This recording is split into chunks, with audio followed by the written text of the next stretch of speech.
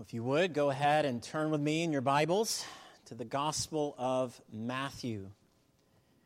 The Gospel of Matthew.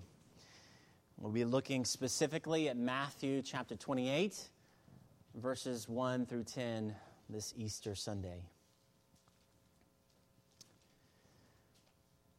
As a kid, I liked doing a number of things.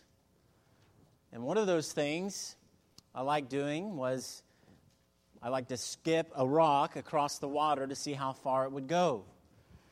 Maybe you've done that too. And in fact, I'm sure many of you, if not most of you, have done that as well. And I still do that sometimes as well.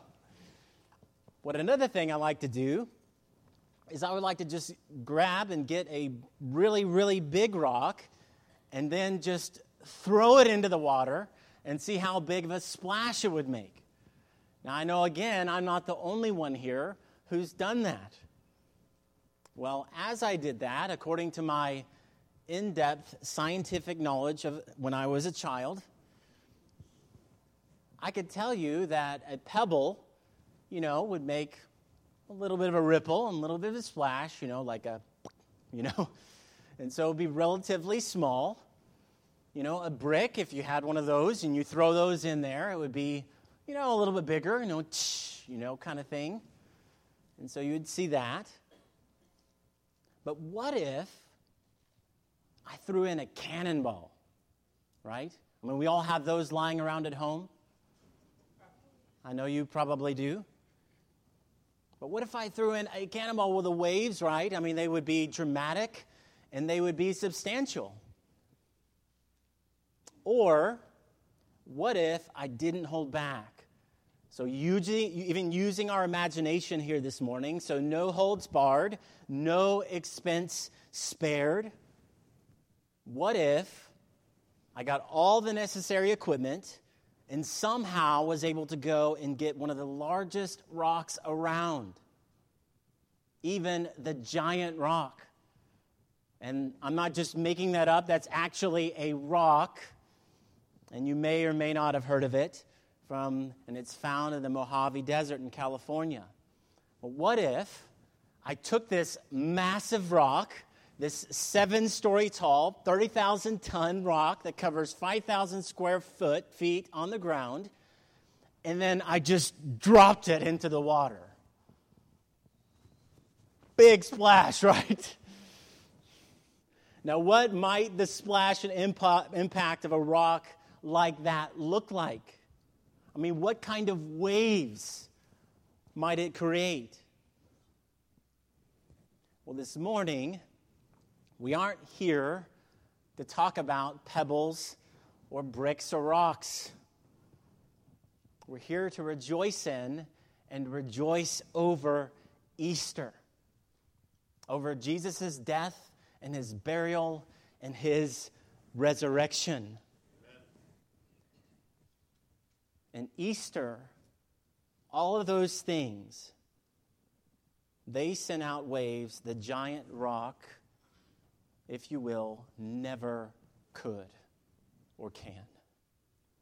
It created ripples and waves that will go on even until the end of the world and beyond. Try to do that again. Well, this Easter morning, we come to look in on these things in Matthew chapter 28. To look at, to ponder, and to glory over Jesus. To glory over him who, as we just sung a moment ago, whose cry of love rings out across the lands. The waves going on and on and on throughout history, even up to this very moment as we gather this Lord's Day. And so, with that, then, let's read here, beginning with verse 1 of Matthew chapter 28. May God bless the reading of his authoritative, inspired, sufficient word this morning.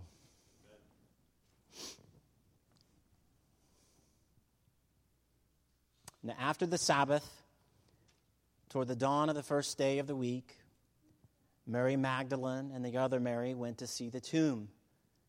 And behold, there was a great earthquake, for an angel of the Lord descended from heaven and came and rolled back the stone and sat on it. His appearance was like lightning, and his clothing white as snow. And for fear of him, the guards trembled and became like dead men. But the angel said to the women, "Do not be afraid, for I know that you seek Jesus who was crucified. He is not here, for he has risen, as he said. Come, see the place where he lay. Then go quickly and tell his disciples that he has risen from the dead. And behold, he is going before you to Galilee. There you will see him. See, I have told you." And so they departed quickly from the tomb with fear and great joy, and ran to tell his disciples. And behold, Jesus met them and said, "Greetings." And they came up and took hold of his feet and worshiped him. Then Jesus said to them, "Do not be afraid. Go and tell my brothers to go to Galilee, and there they will see me." Amen. Now, as we read these words from the Gospel of Matthew, all we see here, it didn't just come out of thin air. All of this didn't just appear before this chapter. We have many other chapters from chapter 1 to 27 that lead up to this point. So much has happened over the course of the last few chapters leading up to this very moment in Matthew chapter 28, verses 1 through 10. Now that means, or at least we should see that these things that came before were not meant to ignore them. But even we must see them before we come to this chapter. If we don't, it's an incomplete picture, an incoherent story, if we just have the moments that we have here. Like, what does this mean? What is this about? Why is he doing this? Who is this? And so on. So Easter isn't just about the things that we read here in these verses. It's about the whole thing. And it goes way back, even back to the beginning of our Bibles, back in Genesis, which we could do that this morning, go from Genesis to this point. But we're not going to do that this morning. We don't have a few days. But it does do that, and it goes back, of course, to the beginning of this gospel, the Gospel of Matthew, to Jesus' life, to his miracles, to his words, to his death, to his burial, and then we come here. So in other words, we don't just need part of Jesus, we need all of Jesus. Amen. We need his whole life, his whole person, and we need the whole story here. Not part of it. You lose one piece of this, and there is no hope. If he's a sinner, no hope. No incarnation, we don't get here. No perfect, sinless life, we don't get here. No death on the cross, and we don't get here. And so it was that then, a week prior to what we read of here in our verses, Jesus, he entered into Jerusalem on what is known as Palm Sunday. So last Sunday, he turned over the tables in the temple on Monday. On Wednesday, the religious leaders, they plotted to kill him, to put him to death. On Thursday, Jesus instituted the Lord's Supper, and then came Good Friday. So contrary to the way that we think, right? I mean, you take out all the knowledge we have of Christianity and calling it a Good Friday, after all that he goes through and everything else, even the songs that we sang this morning. I mean, what are you talking about? The wonderful cross. Nobody thought that in that day. I mean, that's like, I love the electric chair. Give me some more of that. I mean, that's what we're singing.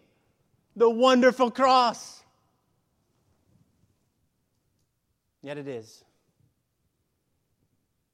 And so what happened then on that Good Friday?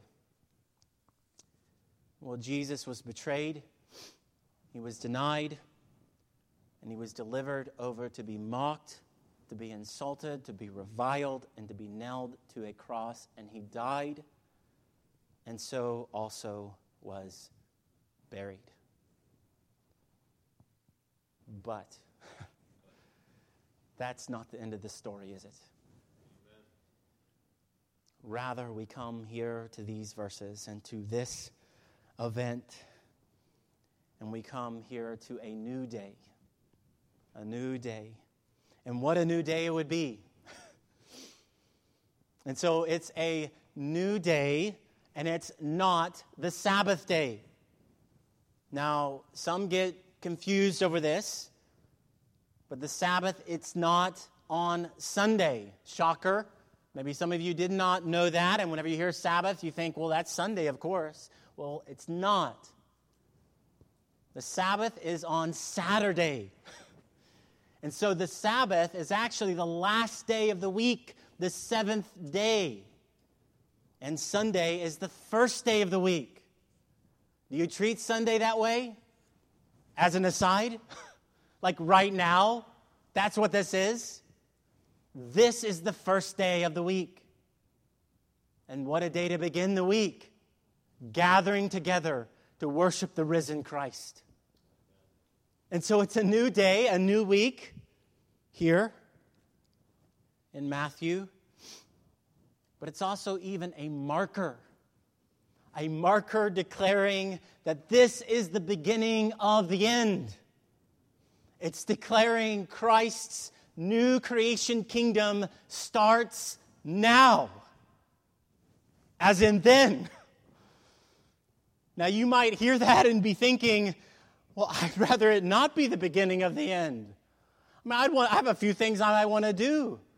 You know, I want to go do this and do that. I have these plans. Maybe if you don't have children, maybe you want children. Or if you have children, you want to see them grow up. You want to see them go to college and so on. Well, I don't know if I like that. This is the beginning of the end. But friends, let me tell you that it is the beginning of the end.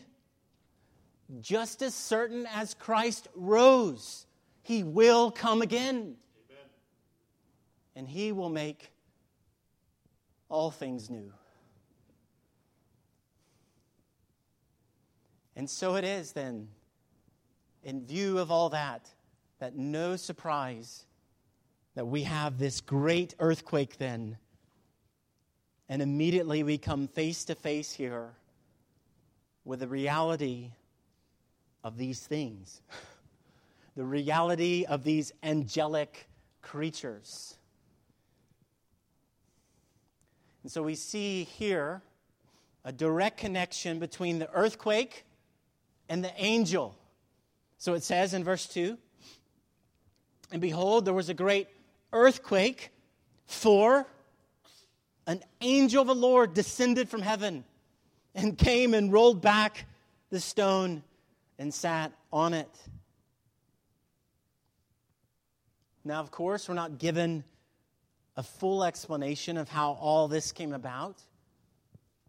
But in some way, the angel in this earthquake here were connected.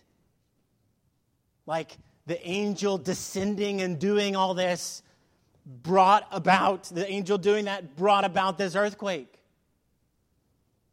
And so the world shakes at what happens here. And we're meant to see this thinking forward, thinking backward as the world, it was shaken at his rising. And what will happen It will be shaken before he comes again. Now, amidst all this, we can know something, and you can know something as you read these verses, which you may not want to admit. But what we can admit and what we can see here and what we can know is that angels are real. I mean, even saying that, that confronts your view of the world very directly, very specifically. Like, what do you believe? And it might even, in saying that, it might even upend your view of the world. Friends, we don't live in a closed, materialistic, naturalistic world. We don't. There is a God to whom you and I will give an account. Every single one of us in this room and beyond. We are all created, and He is the only one who is uncreated. Think about that for the rest of the day. And He made you, and He made these creatures, and He made all things for His glory. Amen. That's why you're alive. It's not for pleasure in this world. It's not for the pursuit of success and happiness. It's not for the pursuit of sex or having sex. It's not for all these things. You exist for God and for the glory of God. And so it is, if you aren't living that way, then everything else does not make sense. And everything in this world will equal one word: meaningless. Which is what we're seeing. Yet as we need to know that, we're right to ask, why did this angel come? Because this was a world-shaking event. And he had big news to give. Nothing will be the same after this. Now, the angel didn't move the stone here because Jesus couldn't get out. Like, would someone please help me here? That's not what was going on. If you think that's why the angel came, then you got it wrong. He moved it for these women. Even for Jesus' disciples, that they would see with a certainty that the tomb was empty. Nobody's here. Because He's risen. Now just consider this. An angel came directly from God's presence to move this stone and meet these women. Does that seem like a big deal to you? Yeah. I mean, that must mean this is going to be very, very big news. And it is. This is not something that you see every day, right? Oh yeah, I was taking a walk the other day and bam, this angel just appeared before me. And you put on your social media like, guess what, everybody? It happened again. I mean, that's not what we encounter, right? That's not what we experience. Or like you're driving through Chick-fil-A in the drive-thru, and then what you would expect an angel will be there, at least there, if you drove through a drive-thru. And then, bam, there's this angel, I mean, is that what we encounter? No. I mean, that's not our normal experience. I mean, you don't find this at the inauguration of presidents. They don't come down for that. That's not a big deal in God's economy in regard to this. They don't come down for emperors or rulers. But where do we see it? We see it right here. Before Jesus, all of the kingdoms of this world will be shaken. All the kingdoms of our day, the rulers will bow and every knee will confess Christ as Lord. Amen. Whether they believe in Him or not. One day He's coming. And that will happen. And you will too. whether you believe these things or not. Yet, we're not there yet, are we? We're here, and the uncreated God is calling for his creation to see and right now to bow before its creator. He does not want you to be a mere observer of these things. He has you here this morning on purpose. You may have barely made it here this morning, but God wants you here right now. And he does not want you to simply be there observing all this and all of these things, but he wants you to partake of these things. To not sit back and look at the feast before you, but to take part and to eat and drink of these things because they are true. He wants you to be part of his kingdom, and he wants you to know him. He wants you to know him through the risen Christ. And so don't just be here as an observer this morning. And so it is after that, the stone and the earthquake and everything else, we have the rising of the King of his kingdom. The rising of the King of his kingdom. There are no waves that will compare with this one. And make no mistake, this is part of the point being made here. More than any other gospel, Matthew emphasizes the kingdom of heaven over and over and over again. The word kingdom in this gospel is mentioned 54 times. Do you think he might want you to notice that? Like that's a big deal. In the Sermon on the Mount, Jesus, he gives instructions for who? Is it just good ethics? Is that what he's giving?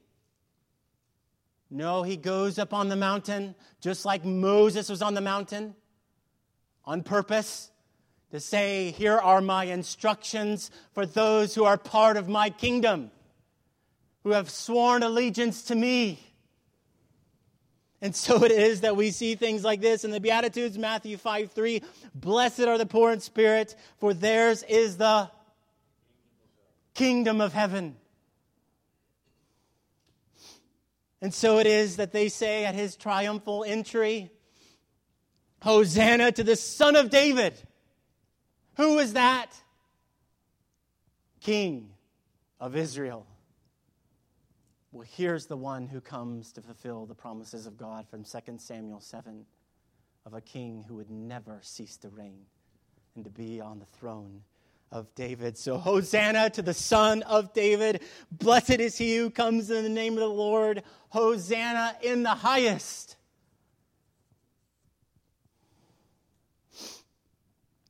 So as we come then to this stone rolled away, the news of the angel of the Lord and the women here, it's declaring in no uncertain terms the long-awaited Davidic king has come. And at the appearance of this angel and the rolling away of this stone, we see everyone is what? Terrified, right? I mean, they're scared to death. I mean, this is not a peaceful moment here, right? This is not silent night, holy night. We're not seeing that at this point. I mean, just look at the descriptions of the angel here in verse 3. His appearance was like lightning, and his clothing white as snow. And so the guards there, they are absolutely frightened. I mean, they are scared to death. Now, before you look at this and you say, well, man, I mean, these guys are just a bunch of wimps. I wouldn't be trembling there. I mean, come on. Well, think again. These guards were likely war-worn men who had probably stared death in the face, not one time, but a number of times, even again and again and again. Yet here we're told they were trembling with fear. That's incredible. Now, what do you tremble over? I mean, you may be someone who, oh man, there's a sound outside. You get all afraid and scared. Maybe that's what way you are, and you just tremble over anything, Or maybe you're here and you don't get scared by hardly anything whatsoever. Like, a sound outside, bring it, I mean, I'm not afraid of that.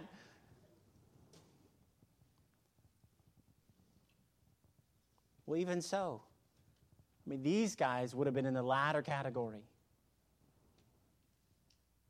And so just imagine these people, these guards, trembling in fear before these things.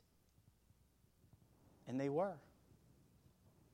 And so much so that they, it says, had become like dead men. That is terrified. And I find this ironic here. I mean, the closest thing to death at the tomb of Jesus, it wasn't Jesus. It was these soldiers. Jesus wasn't dead, but they were really close to it, these guards here. But they weren't the only ones afraid, were they? Everybody was. The women were afraid too. And this is why the angel turns to them and he tells them in verse 5, do not be afraid. Now notice though, as we see that the angel, he doesn't do that for the soldiers. Now isn't that interesting? If you're seeking after Jesus, don't be afraid. But if you aren't seeking after Jesus, you have reason to be afraid. It reminds me of a story that John Piper told a number of years ago. And he told of how he went to a friend's house and him and his son went there, I think to visit or something like that, or a meal. And his friend, he had this dog, and it was a big dog. Not the kind of dog you just run up on, kind of thing. But the friend, he told them, all was just fine with the dog as long as you didn't run from him. But if you ran, the dog would growl and get ferocious and chase after you because it didn't like people running from him. Well, many of you may think that there's safety in the running. Maybe that's what you've been doing up to this very day. Running after the world with all your heart and mind and soul. And yet, even at this moment, it still has equaled unsatisfied. Not enough. Give me more. You need to see there's not safety in the running. Hope is not found in running from God, running from Christ, but it's only found in running to Christ. The guards aren't seeking him, and they are right to be afraid. It's only those who seek him who will be comforted. Come to me, all who are weary and heavy laden, and I will give you rest. And Jesus means that. The world can't do that for you, but he can. So then, after comforting the women, we have the angel's news here. And what news it is. Jesus is not here.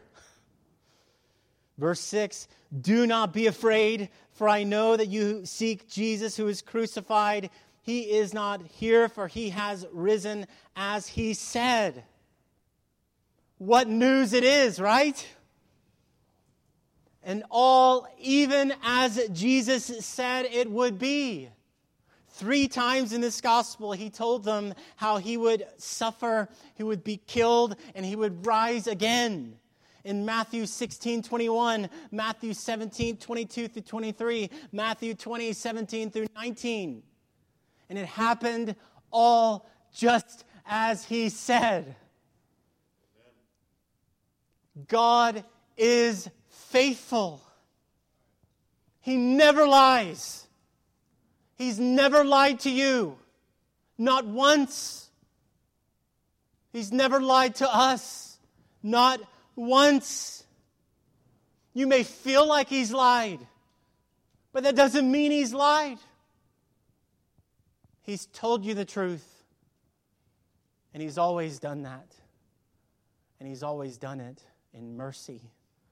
Again and again and again. Seeking after us. All the way up until the sending of a Son to come and save you. Saying to you, I do not lie. I always do as I say. And so he has never lied, and he has never lied to you either this morning. And so the angel tells them to go and tell the disciples. And as they go, they meet Jesus. Now, we're not told what they were thinking here. But we see they went out here with a depth of fear.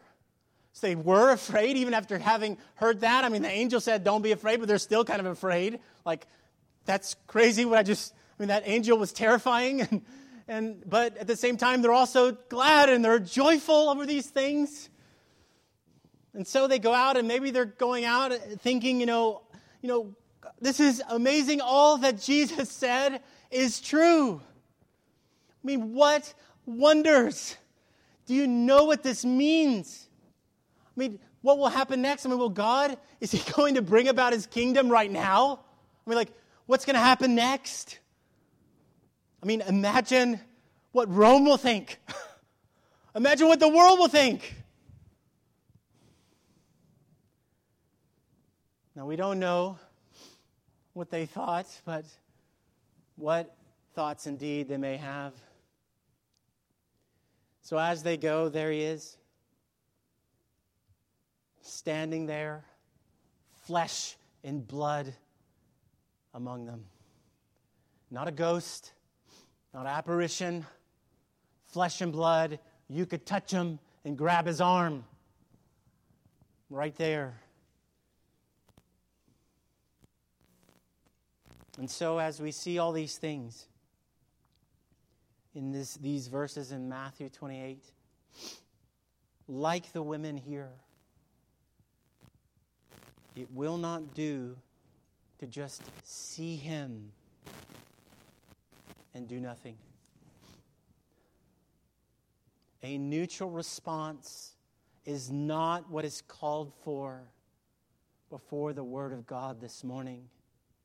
We're to see and we're to believe Jesus was risen bodily, historically, and really. All of this really happened. Like, if you were there, you would see it with your own eyes. And as we see and say all of this, all these things we see here, we might look at it and see how it challenges the philosophies and the worldviews of our day, and it does that. It most certainly does that. Or we might look at this and see and wonder at how Christ came and fulfilled God's word, and we could do that because he did do that. Or we might consider all of the historical, evidential arguments for these things, and we could do that. And all those things can be done. And at times even should be done. but we would be lacking and missing everything if we don't see the personal call for each and every one of you to believe in these things and to look not to just having a head full of knowledge, but to look to the risen and to the living Christ and to make Him the Lord and the Savior and the treasure of your soul. Amen. If you only know of Him, or are even able to recite perfectly the myriad of apologetic arguments for Him, yet you don't know Him, the person, the God-man, Jesus Christ, who lives right now at this very moment, then you have missed everything. You have wasted your life, no matter what you've done. Nobel Peace Prize, millions of dollars, President of the United States, whatever you are, whatever you have, wasted.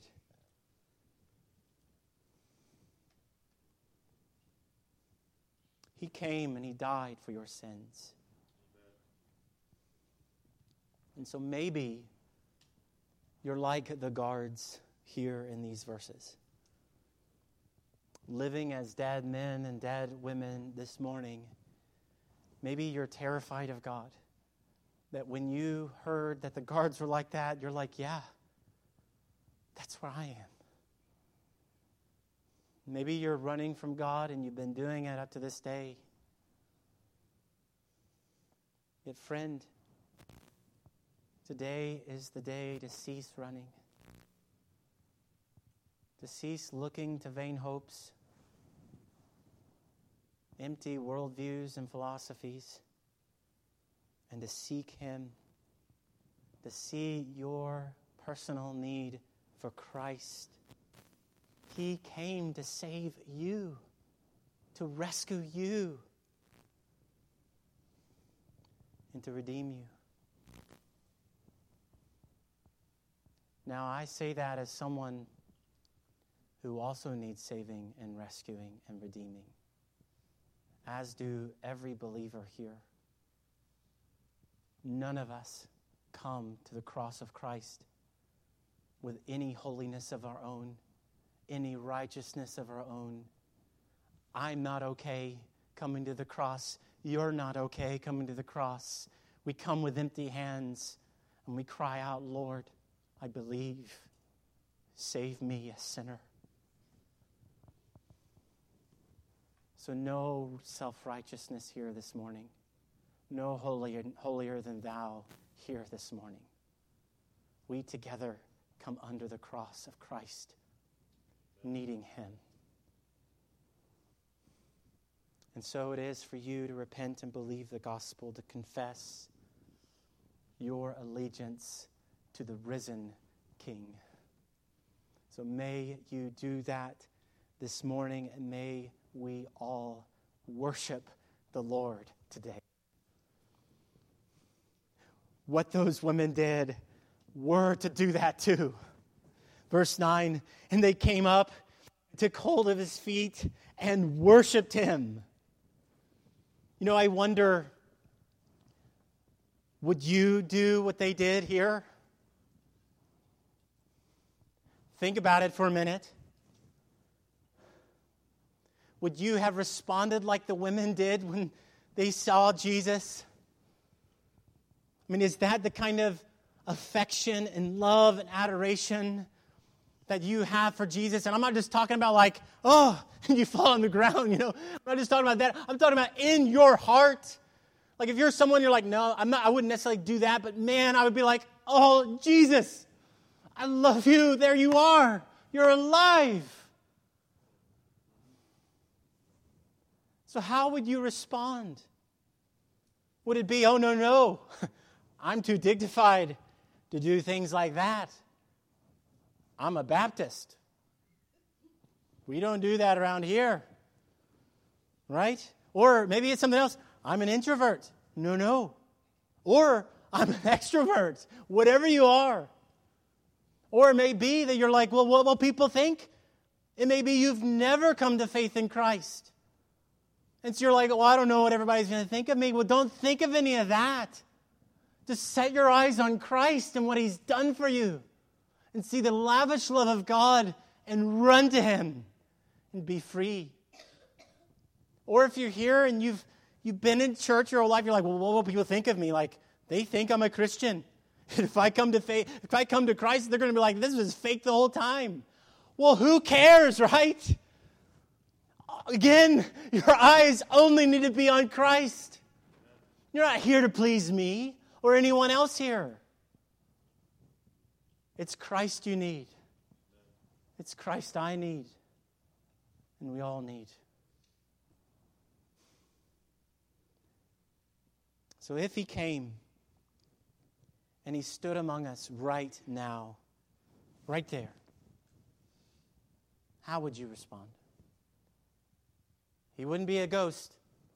He wouldn't be apparition. He'd be standing right there physically. And you would see Him. And you could touch Him. How would you respond? Let me encourage us and encourage you. Worship Christ. Adore Christ with your head, with your heart, with your hands, and with your life. Saying, Lord, I'm at your feet. I love you. I need you. It may be you're here and you just need to say, all the things of the world have distracted me. Help me.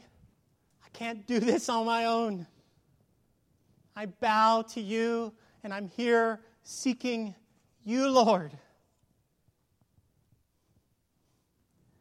And so maybe you need to do that this morning. But all of us here need not come with a neutral response. Lastly, we need come to behold the King, His kingdom, and His people. Behold the King, His kingdom, and His people. See what Jesus says to them in verse 10. He says, go and tell my brothers to go to Galilee. Only a few words, right? But did you just see what He said? Did you notice it? You might have missed it. Note what He said of His disciples. What did He call them? My brothers. These guys who are just a bunch of failures, right? Running off and everything else. With all their sin and struggles and everything else. He calls them my brothers. And that doesn't come out of thin air either. Rather, back in chapter 12, as Jesus was told that His mother and brothers wanted to speak to Him, He said simply, as they're wondering about what He's going to say, what He's going to do, He says, here are my mother and my brothers. For whoever does the will of my Father in heaven is my brother and sister and mother.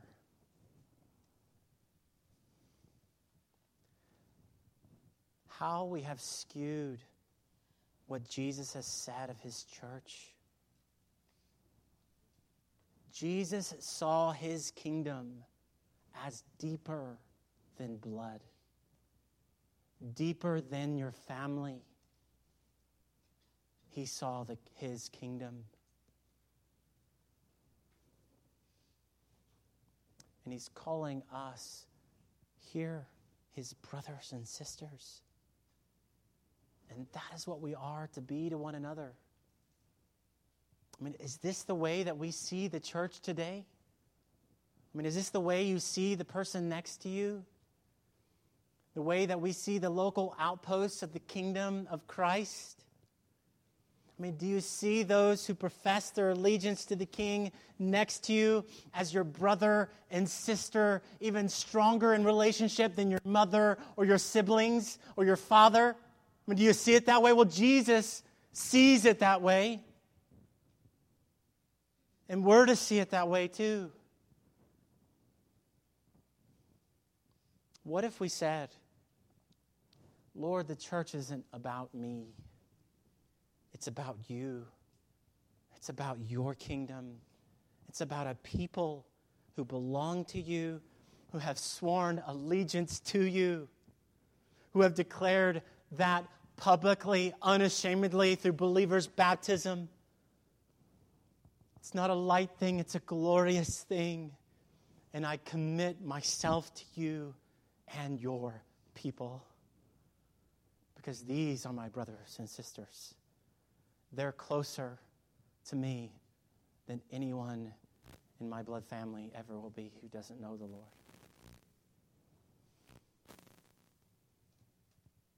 So as we see these things, don't be neutral this morning.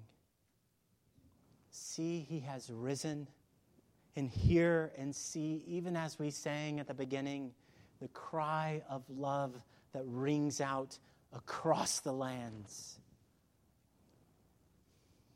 The waves of all Christ did up to this very moment. You're feeling and I'm feeling right now. Jesus is calling you today to believe these things with your heads, with your hearts, with your hands, with your feet. And so believe in the Lord. Be like the women here. Be His church. And this Easter, as the women did, go and proclaim Him. Go and worship Christ. And go and live for Him, our risen, living King. Amen. Let's pray.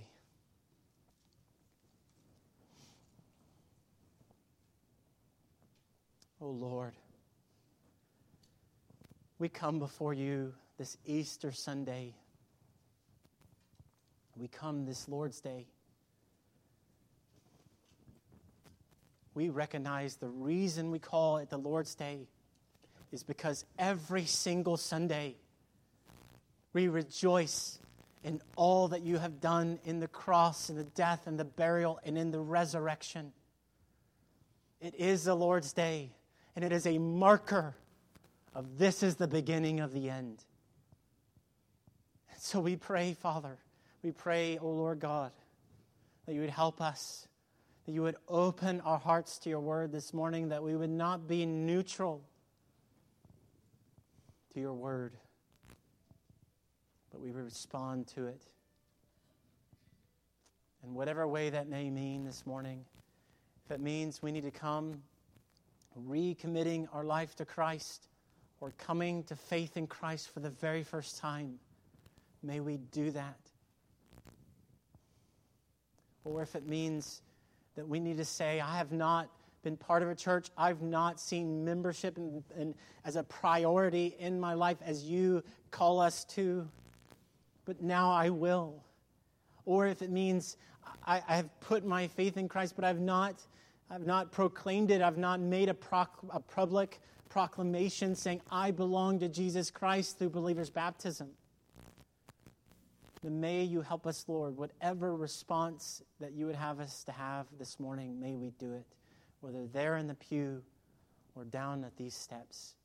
So we look to you, Lord.